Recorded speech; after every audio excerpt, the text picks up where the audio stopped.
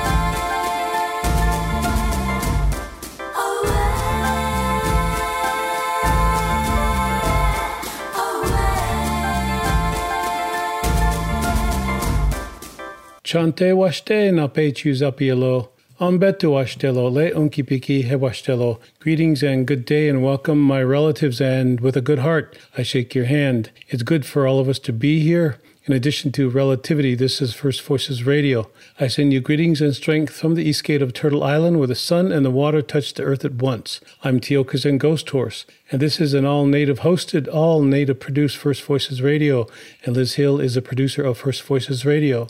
Today's engineer is Manuel Blas, and you can hear us on iTunes, Apple Podcasts, Buzzsprouts, Spotify, as well as First Voices Indigenousradio.org for archiving, downloading, and listening. Our first guest, Joe Pitawanakat, is an Ojibwe from Wigwamkong and married with one daughter. And Joe is the founder and director of Creator's Garden, an Indigenous outdoor and now fully online education-based business.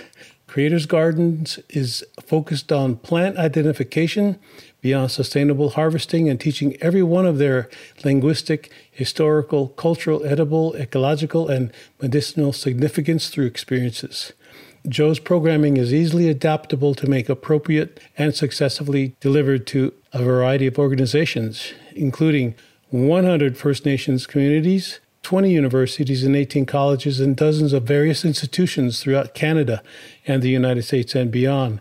Joe has learned from hundreds of traditional knowledge holders and uniquely blends and reinforces it with an array of Western sciences. And I'd like to speak with Joe Pitawanakat. And now part one of my talk with Joe Pitawanakat. I'd like to welcome you, Joe, and it's a great honor to have you here. And thank you for being here on First Voices Radio. Yeah, for sure. Thanks for having me. I read your story and I'm thinking about out of Canada, what happens to Joe Pitawanakat in his everyday life when he's out there in the forest, on the land, with the land, talking with the land, and the plants are standing out and looking at you.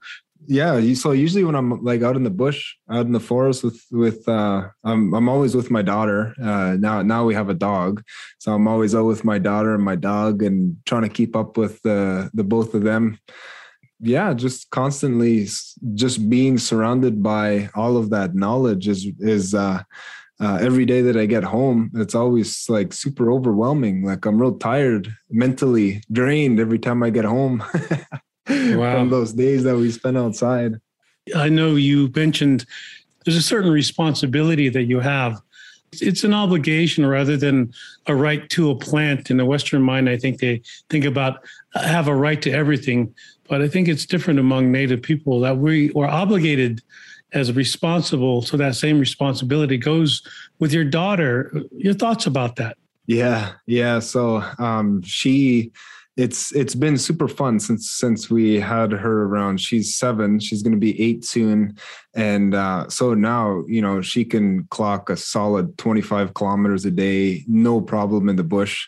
And that's exactly what is normal, or what we made sure was normal for her, is our responsibility to the plants. And so she's grown up always knowing how necessary the plant medicines are. Like one example, she has ever since she was first born, her first bath, they have been in medicine because, like we never had soap before. What we would do is we would make a nice strong tea with a medicine plant that's good for our skin and to help clean. And so that was just our life. And so when we were raising our daughter, for her, that was just normal to have a bath that was like this dark tea color.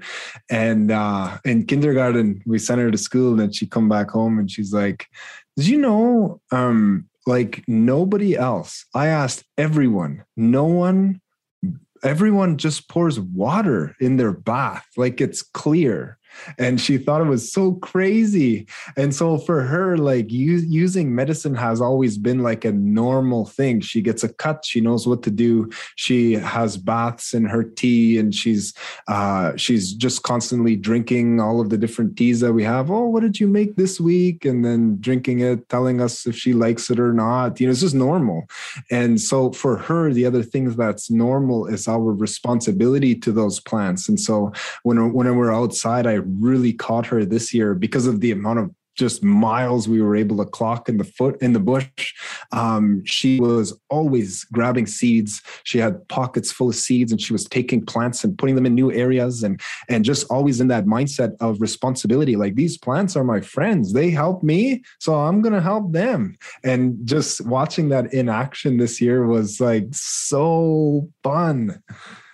I'm seeing and hearing that children have a tactile relationship with the plants. And so you speaking your language of Anishinaabe and the relationship with that, is there a way that you describe the touch? And of course, we can say the uses of it, but that's what we're supposed to be passing on, isn't it? That tactile relationship responsibility as you have. And your daughter, you said you walk miles with her, right? How far are we away as Native people from that? We are, I think, maybe quite a ways away, because, what we once called life is now intense therapy. Like when you take somebody who is sick, somebody who is developing diseases and accelerated aging and all of these things that we're dealing with, and you expose them to aspects of our culture like medicine or like nutrition, and starting to look at traditional diets and things like that. When you start to provide that as an option for that individual, what once we called everyday life is now turning into being an intense therapy. And so, we are pretty disconnected from that. And I think that the more opportunities we get to be able to, just like my daughter has, just be able to do it. And it's just kind of like that's her life, is just doing it. It's not talking about it. It's not imagining it or dreaming about it.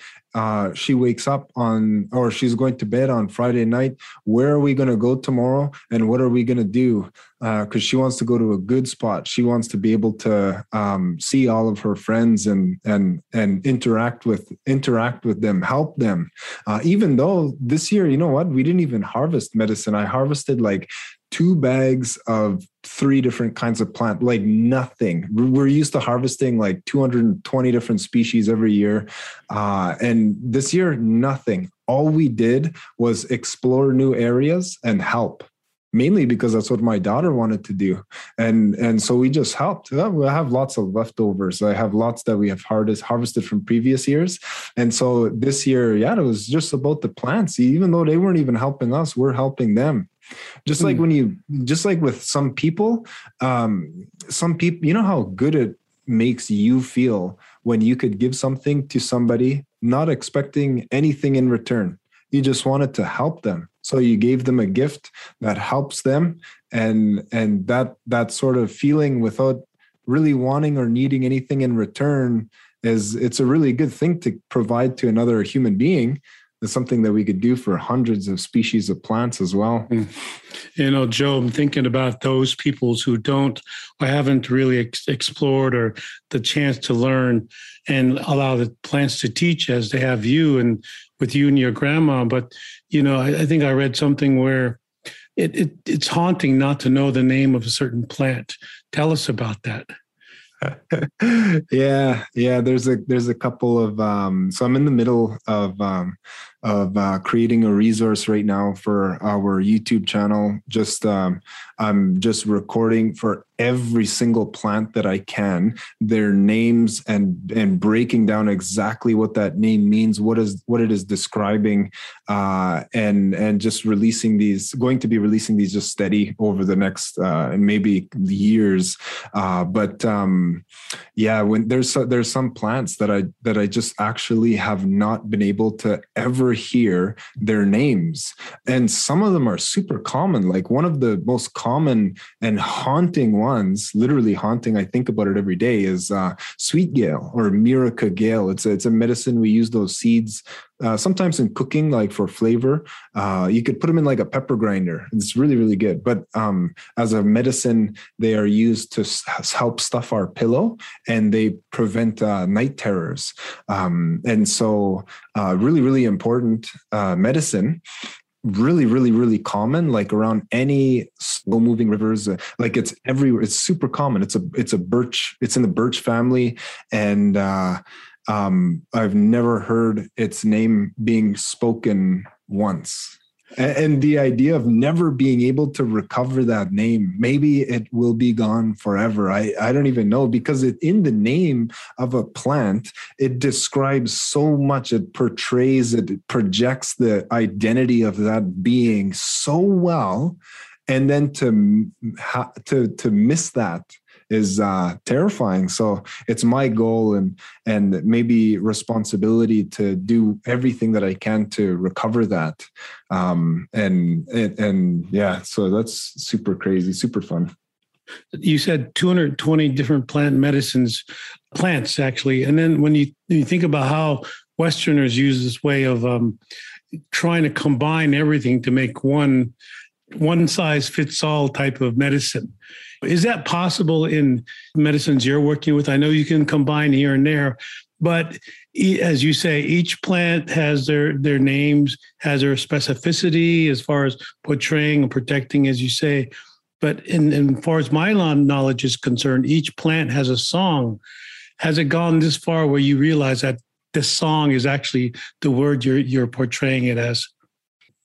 When you start to dig in and when you really want these answers, Yeah, it's kind of scary to think about what may have been gone or what may be missing.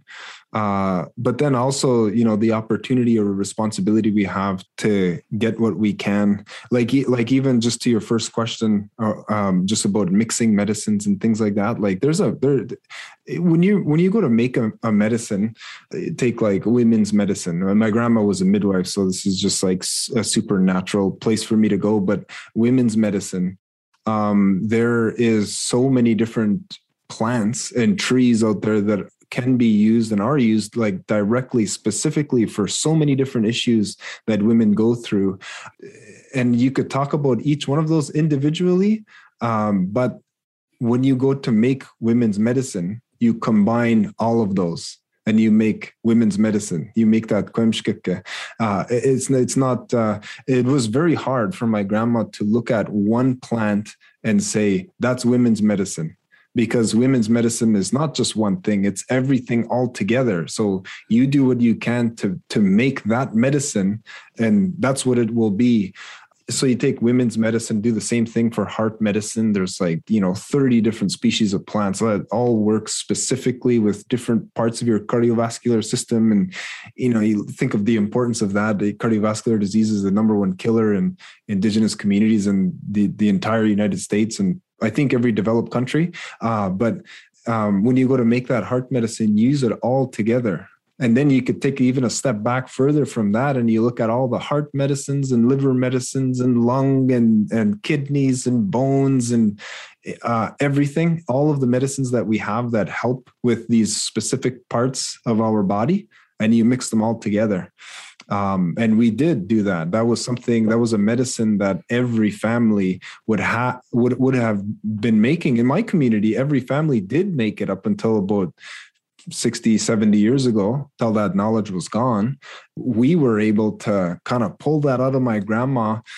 6 years ago, we made our first batch of that medicine, and the year that we've been making it every year since. And the best year that we had to making that medicine, we had 119 different species of plants that was inside of like 160 quart or like 45 gallon pot that we cooked for like 40 days and extracted all of the medicine from that.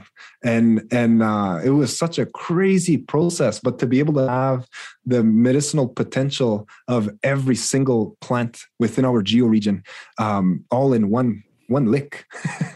That's the way that we used to make medicine. That's what every family used to have. But yeah, just the degree of separation is so great that we were actually the first people in my community or in my family to make it in 45 years, and the first people in our community to make it in over 20 years. And so we're doing what we can to teach as many communities how to be able to bring this important part of life back. But yeah, that's a really funny, a neat idea to think about.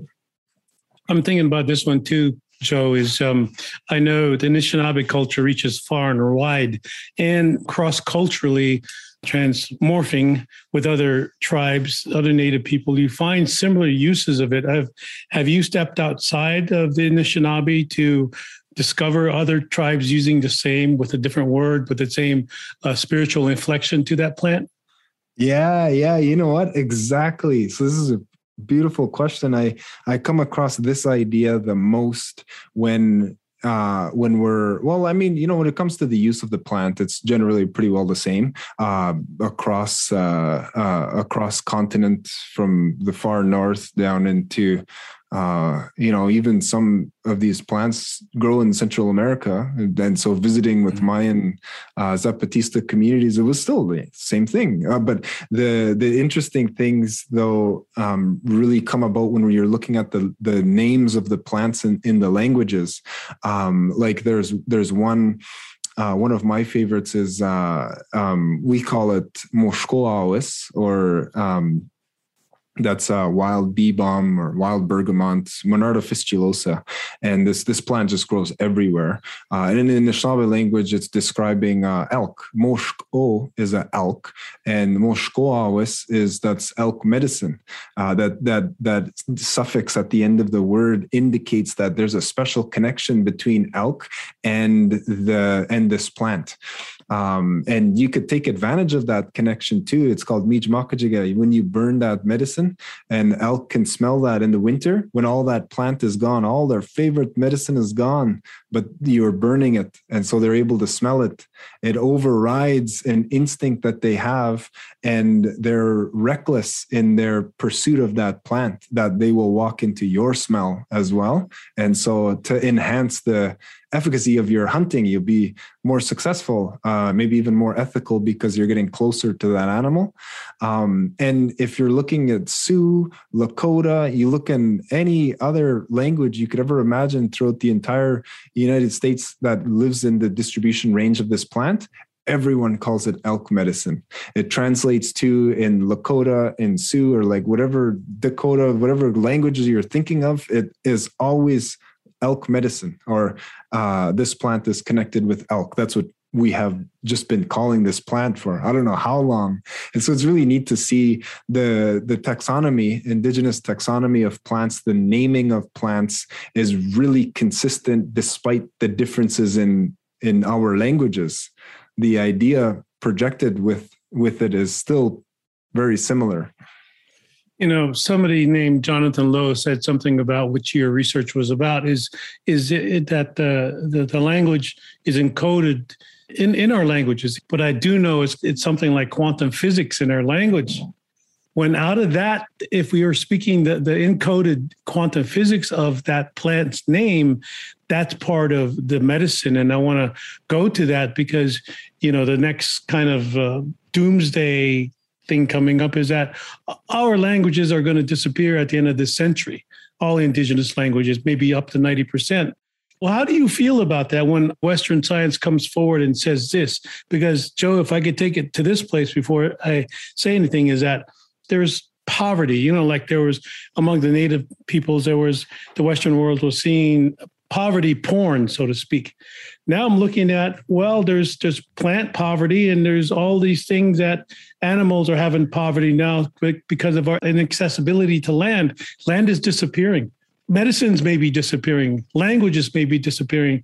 So what you're doing, I'm thinking, is that by keeping these languages intact, your language of Anishinaabe with the plants intact, that it's an example to other Native nations, especially the young people like you, keeping this intact, that we're not going anywhere because we're the roots.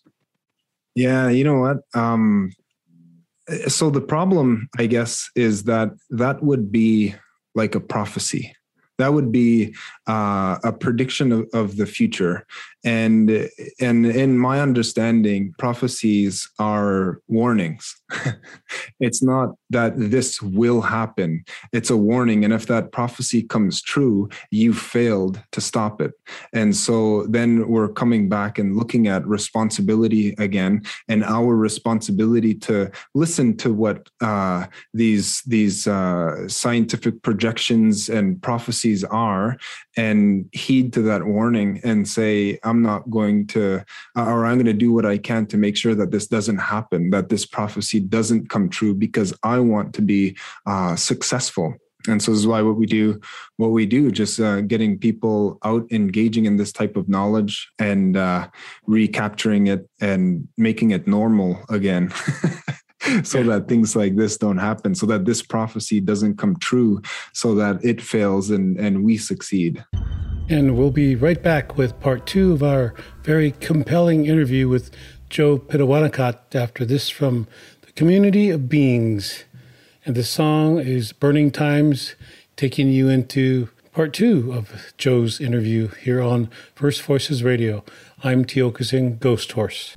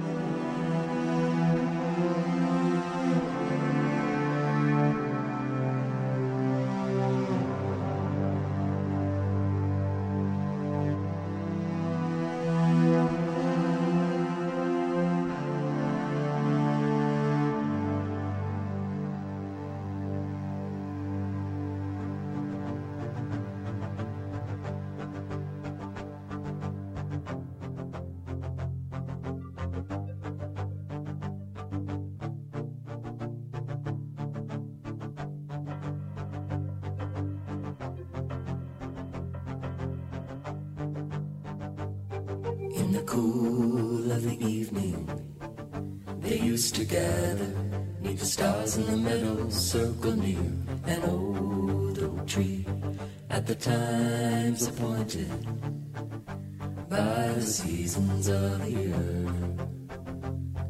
and the phases of the moon. In the center stood a woman, equal with the others and respected for her worth. One of the many we call the witches, the healers and the teachers of the wisdom of the earth. And the people grew through the knowledge she gave them, herbs to heal their bodies, spells to make their spirits whole. Can't you hear them chanting, healing incantations, calling forth the wise ones, celebrating in dance and song? Isis started Diana, Hecate, Demeter, Kali, Inanna. Isis started Diana, Hecate, Demeter, Kali, Inanna. Isis started Diana, Hecate, Demeter, Kali, Inanna. There were those who came to power through domination, and they bonded in the worship of a dead man on a cross. They sought control of the common people by demanding allegiance to the Church of Rome. And the Pope declared an inquisition. It was war against the women whose power they feared. In this holocaust against the nature people, 9 million European women died. And the tale is told of those who by the hundreds, holding together, chose their death in the sea, while chanting the praises of the mother goddess of refusal, of betrayal. Women were dying to be free.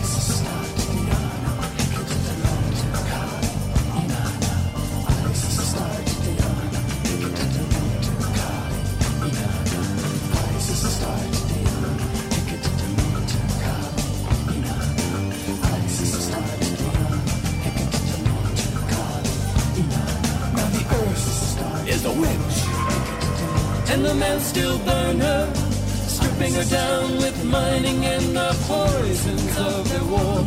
So to us, the earth is a healer, a teacher, a mother, a weaver of a web of light that keeps us all alive. She gives us the vision to see through the chaos. She gives us the courage, it is our will to survive.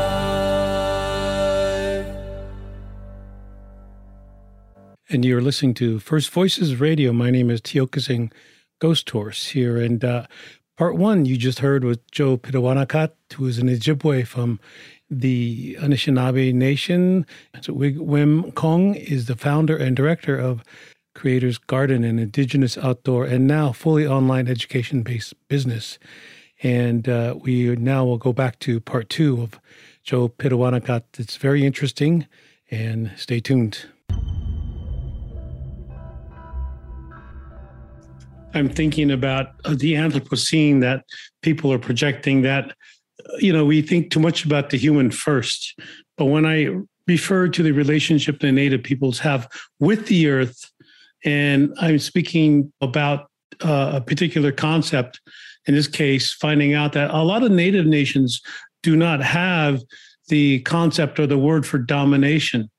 And it has to be a relationship with the medicines, with the plants, with the earth. Because if we start dominating, then we're just putting our foot on everything and saying that we're more intelligent than the plant. Yet when I grow a garden, it's not that I'm growing it, it's the garden is growing me.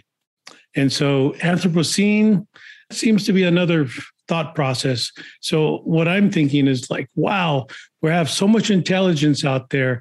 And when you're in that, and when you're teaching your little girl, that's the intelligence, that's our responsibility. I'm thinking that way. So in that way, I'm thinking what you're doing, I see all the medicines back there that you have, you're storing. That's what it's going to come to, because I'm walking here, Joe, and I'm not seeing any birds.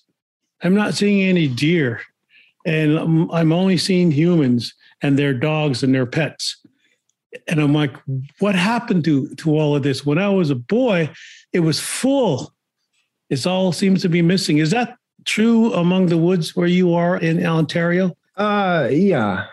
I mean, like just speaking from a plant centric perspective, the plants they rely on really intricate connections to be and relationships to be able to thrive. And so our job is just to listen to grandma and do what she says.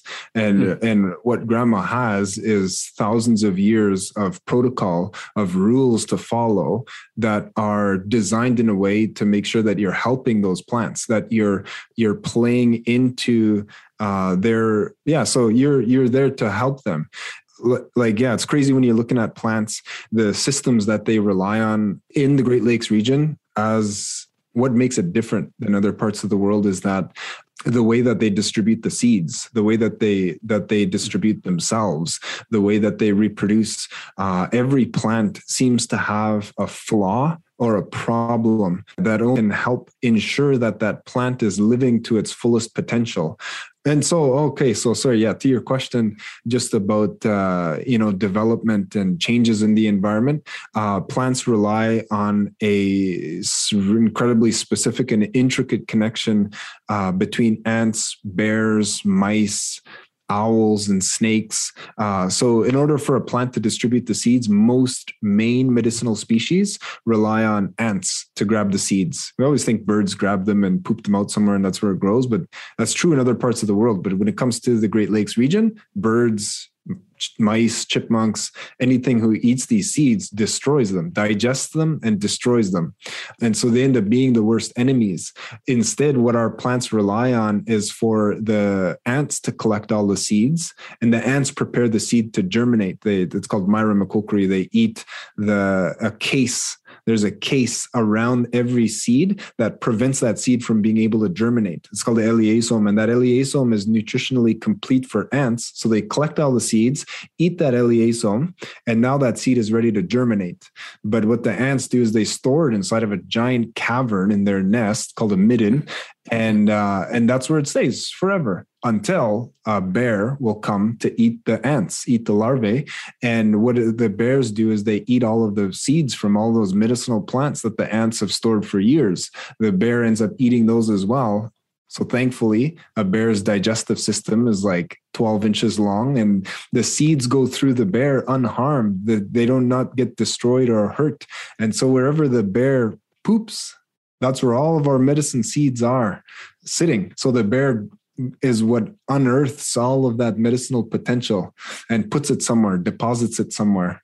And mouse, mainly deer mice, they'll look at that big pile of poop and they'll say, hey, look at all that food. That bear didn't even digest nothing. So what the mouse will do is it'll grab every one of those seeds and it'll bury them centimeter and a half deep throughout the forest floor and maintain this massive network of trails that is just running on a buffet table of all the seeds that it has stored.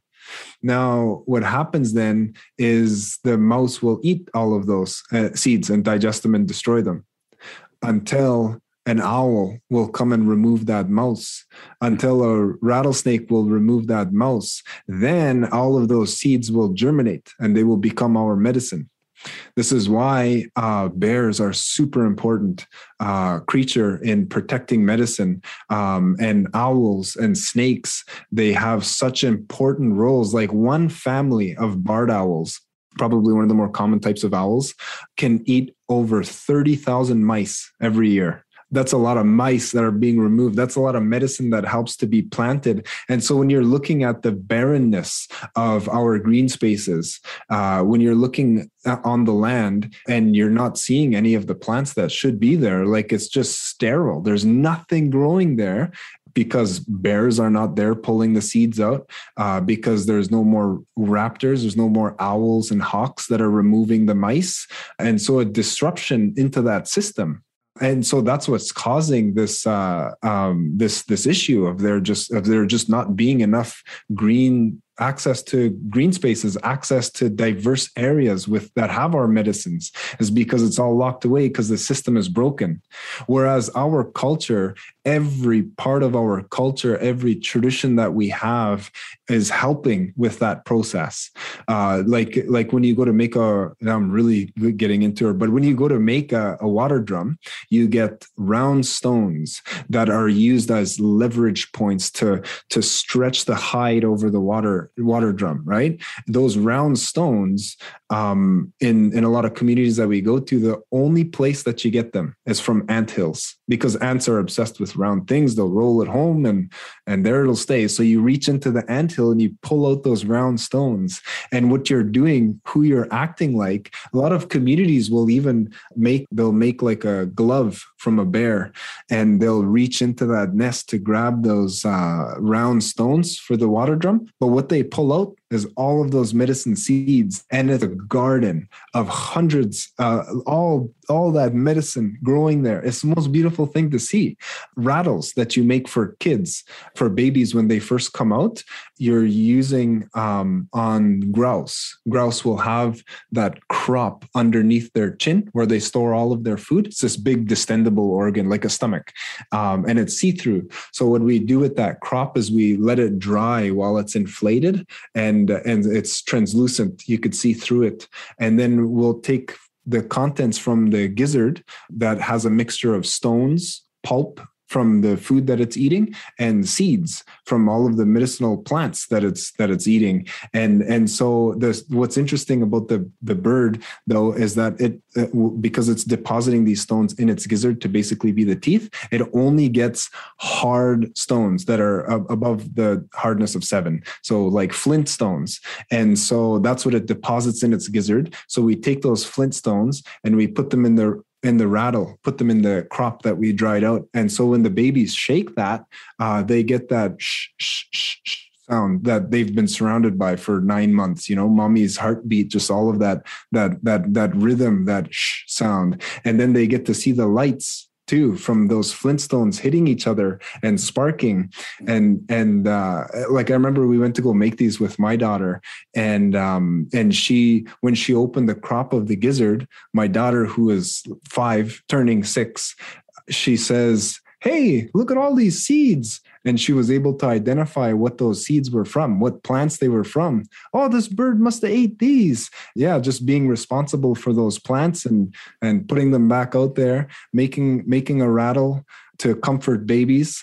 Every cultural component, every cultural knowledge that we engage with is helping distribution or helping the diversity of the world that we're living in.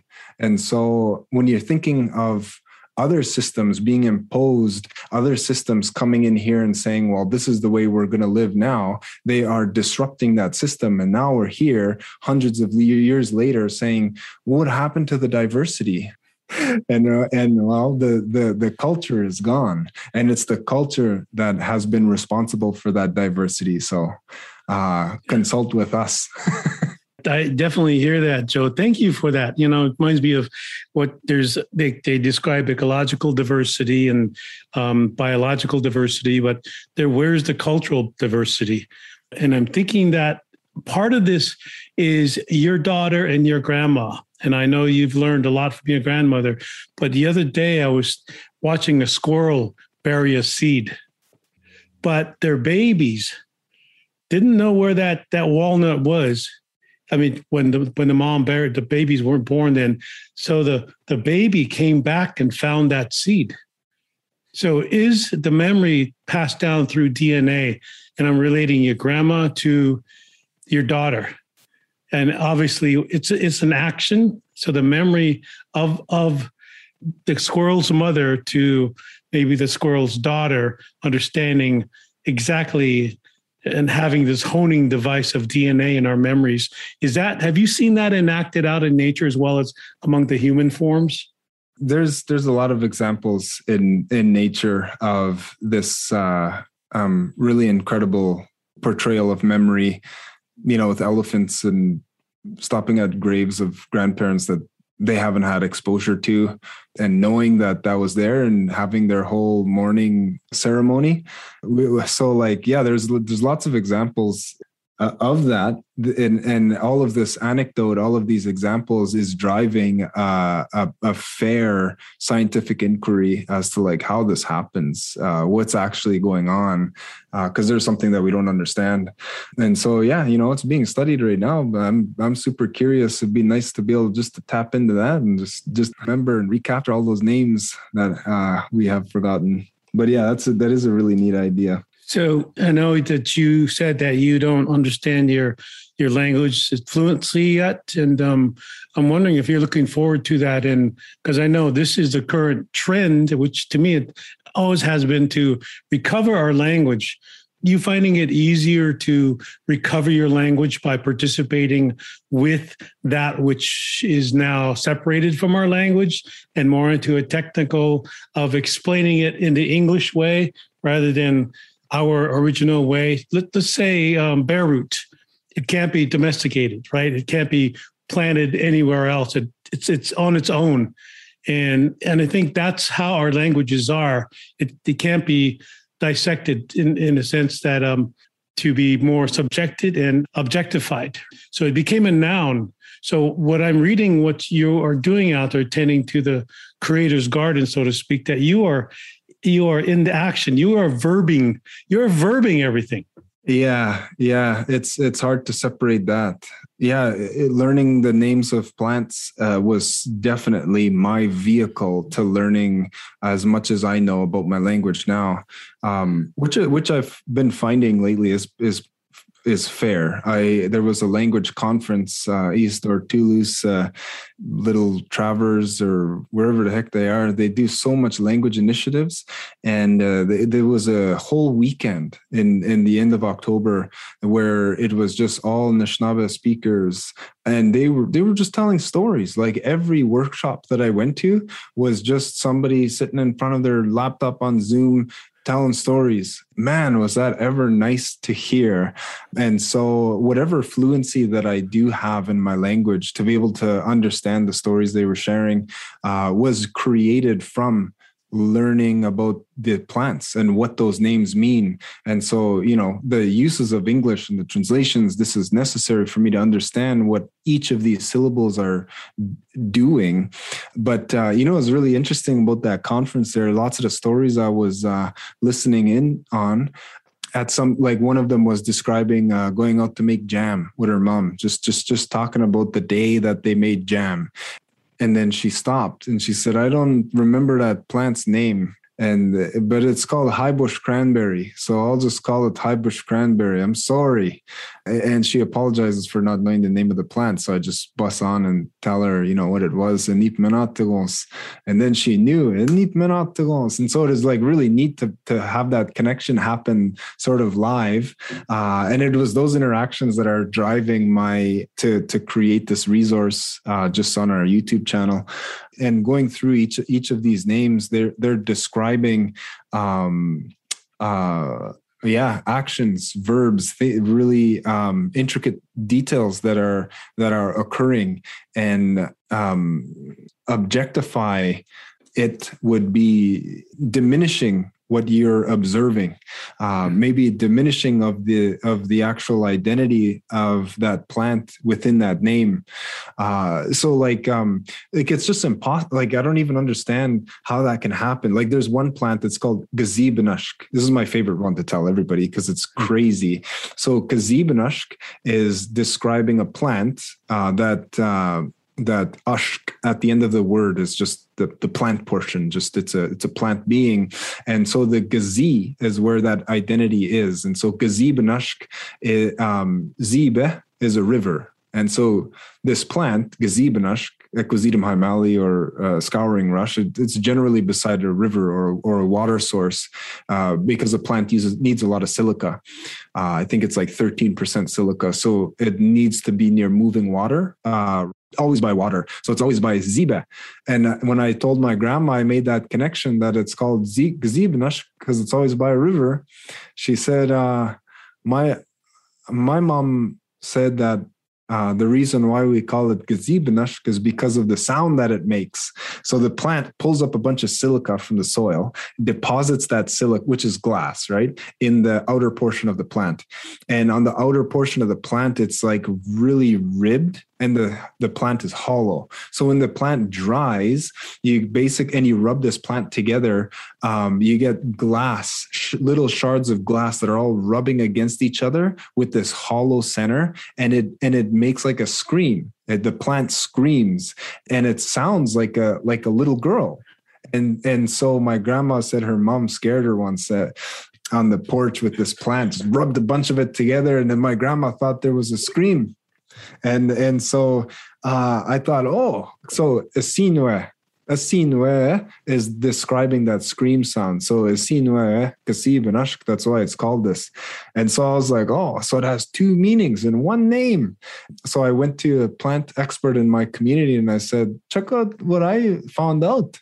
And so he said the same thing. He said, I never thought that before, because he drinks the tea. And so he said, Gazibinash, Gasiu is a sour taste. And so Gasiu or Gazibinash, that's why it's called that, because the plant, when you go to taste it, it tastes sweet in your mouth. And then when you swallow it, it turns sour. So Gasiu Gazibinash, that's why we call it that. And so I was like, there's three meanings in one name. And then so I was explaining to the a language group that I had like a whole presentation on it. It was super fun. And there was one woman in there listening to my presentation on this plant. And one of the things that I explained was that because this plant pulls up a bunch of silica from the soil and deposits it in the outside, silica is a hard abrasive crystal. Like that's what we put on sandpaper. That's what we use to grind things down with. The reason why it's called scouring rush in English is because that's what everybody used for like a scouring pad before the industrialization of steel wool. Everyone used this plant. And so she heard that piece. And so she said, I have a question for you. And she said, how does your dad tell you to have a shower? And I was like, what kind of a question is it? And so I said, Gazibigdia is what he says. And she's like, what does that mean? So Gazibi, I don't know, like soap. Dia is my butt. So clean my butt with soap. I don't know what she's getting. And so she says, how does your dad tell you how to do dishes? Gazibignagen. What does that mean? She said, it's like, I don't know. It's like just cleaning. I don't know, understand. So she said, gazibi is when you're scrubbing something. So your dad, when he says gazibi, he's telling you to scrub your butt. Or gazibi, he's telling you to scrub all of those dishes. So gazibinashk, gazibi, that's what this plant is telling you, that there's a way that you can use it. And also like four meanings all in one name, right? Where it grows, a sound that it makes, how it tastes, a utility use that it has. And yeah, all of those are verbs. All of those are doings that this plant accomplishes. And when you see that plant and you say what its name is, you say, oh, look at this guy, Gazibinashk. you're not just saying a word, you're having an experience. Your mouth can pucker, your observation of the way that this plant has affected history, or like via the tool that it was, or always has been, and then, you know, sounds that it makes, and it turns into a whole experience. And all of that identity is projected just in the one name. That's why, I think it's really important for us to really learn what those names are, what they're describing. There's so much that can be captured as far as, you know, that plant's identity goes. So one more thought before we go, because I know you can go here, Joe, is we have a word in our language, pejuta, really meaning herb or medicine, or plants that have medicine and special. But what we do is we tie it to the stars. You see, so every plant medicine has knowledge of the stars, because that's what they observe every day, the consciousness of the stars. And so they're encoding that knowledge and intelligence of the stars inside the plants. Is there such a concept in your language with that? So culturally and traditionally, these are understood, are getting better understood. But as far as specifically understood in language, I haven't even actually thought to think about that. How did you say that word in your language? It's a pejuta. It's really meaning the stars' energy is here in the plants. Oh, sweet. That's crazy. Yeah. And just those thoughts like that. But that's something to talk with you maybe next time, because we just took a whole hour up of just delivering what we need to, the bigger message, bigger than us. But I want to thank you, Joe Pitawanakat. Thanks for taking your time out and sharing your knowledge and your experience. And because I think this is something, as you know, the world is needing right now, that knowledge is much greater, much bigger than we are as humans. For sure. Yeah. Thanks for bringing me on. That's super fun. That hour just whizzed right past. That's nuts. Yeah. Any last words or any thoughts for the listeners here? Yeah, no, I'm super pumped. So we're really doing everything that we can to recapture and regather and have an understanding of the importance of what we would call medicine knowledge. That's medicine knowledge for health, for language, for environmental health, for everything we do, everything that we can to share this knowledge in every way that we can. So lately, this has been virtually. So through our Facebook page is Creators Garden. We're on YouTube. We have content that's constantly being uploaded to. And then, like I said, I think one of my biggest, most exciting projects is having all of these names on our YouTube channel. Just a place to go, a resource to go to learn about Anishinaabe taxonomy of the taxonomical process, every single plant that we have. I'm already a good ways into recording all of those sessions, so we'll be releasing those soon. I'm pumped. Well, look forward to that. And thank you again, Joe Pitawanakat.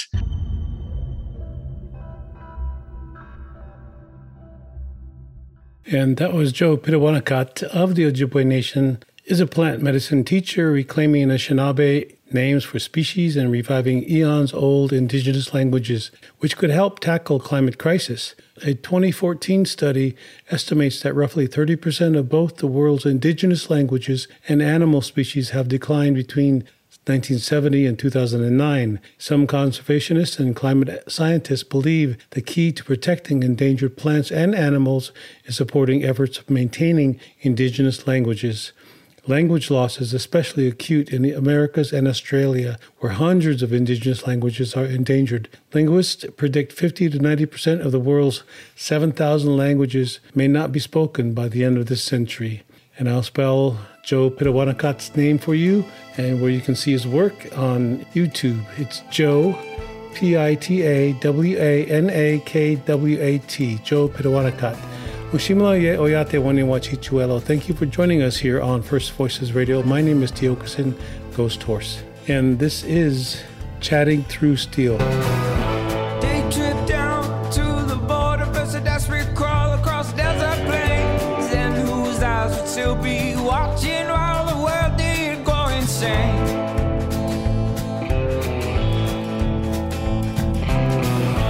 Walls erect where we divide, till kingdom come, we will all rise to free a child stuck in a cage, or count the losses in our way.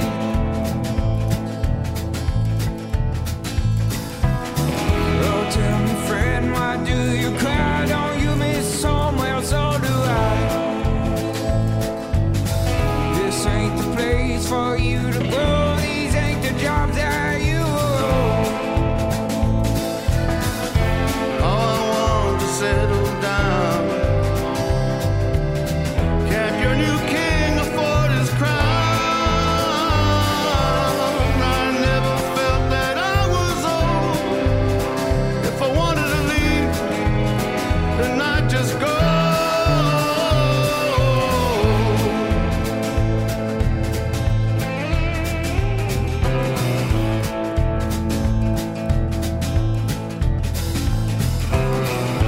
I see it fall on the Cali heat, and while the rich men sang, poor men weep.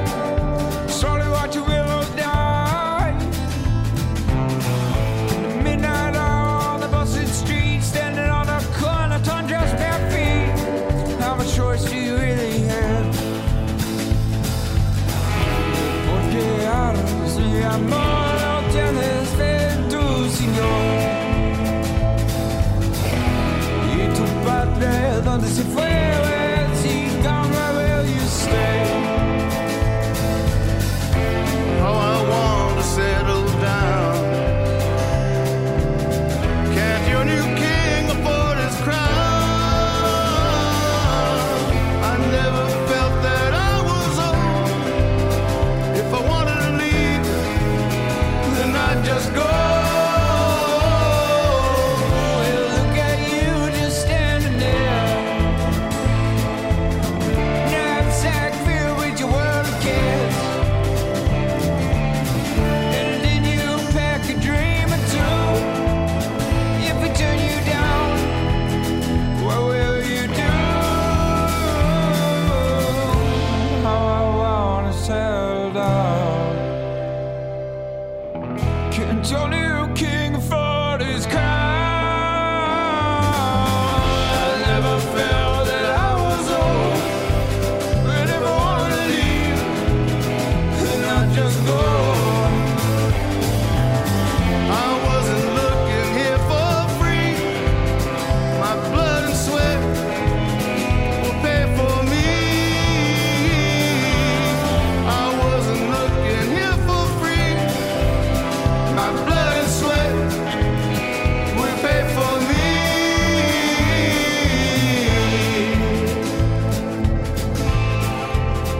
It'll pay for me. God pays for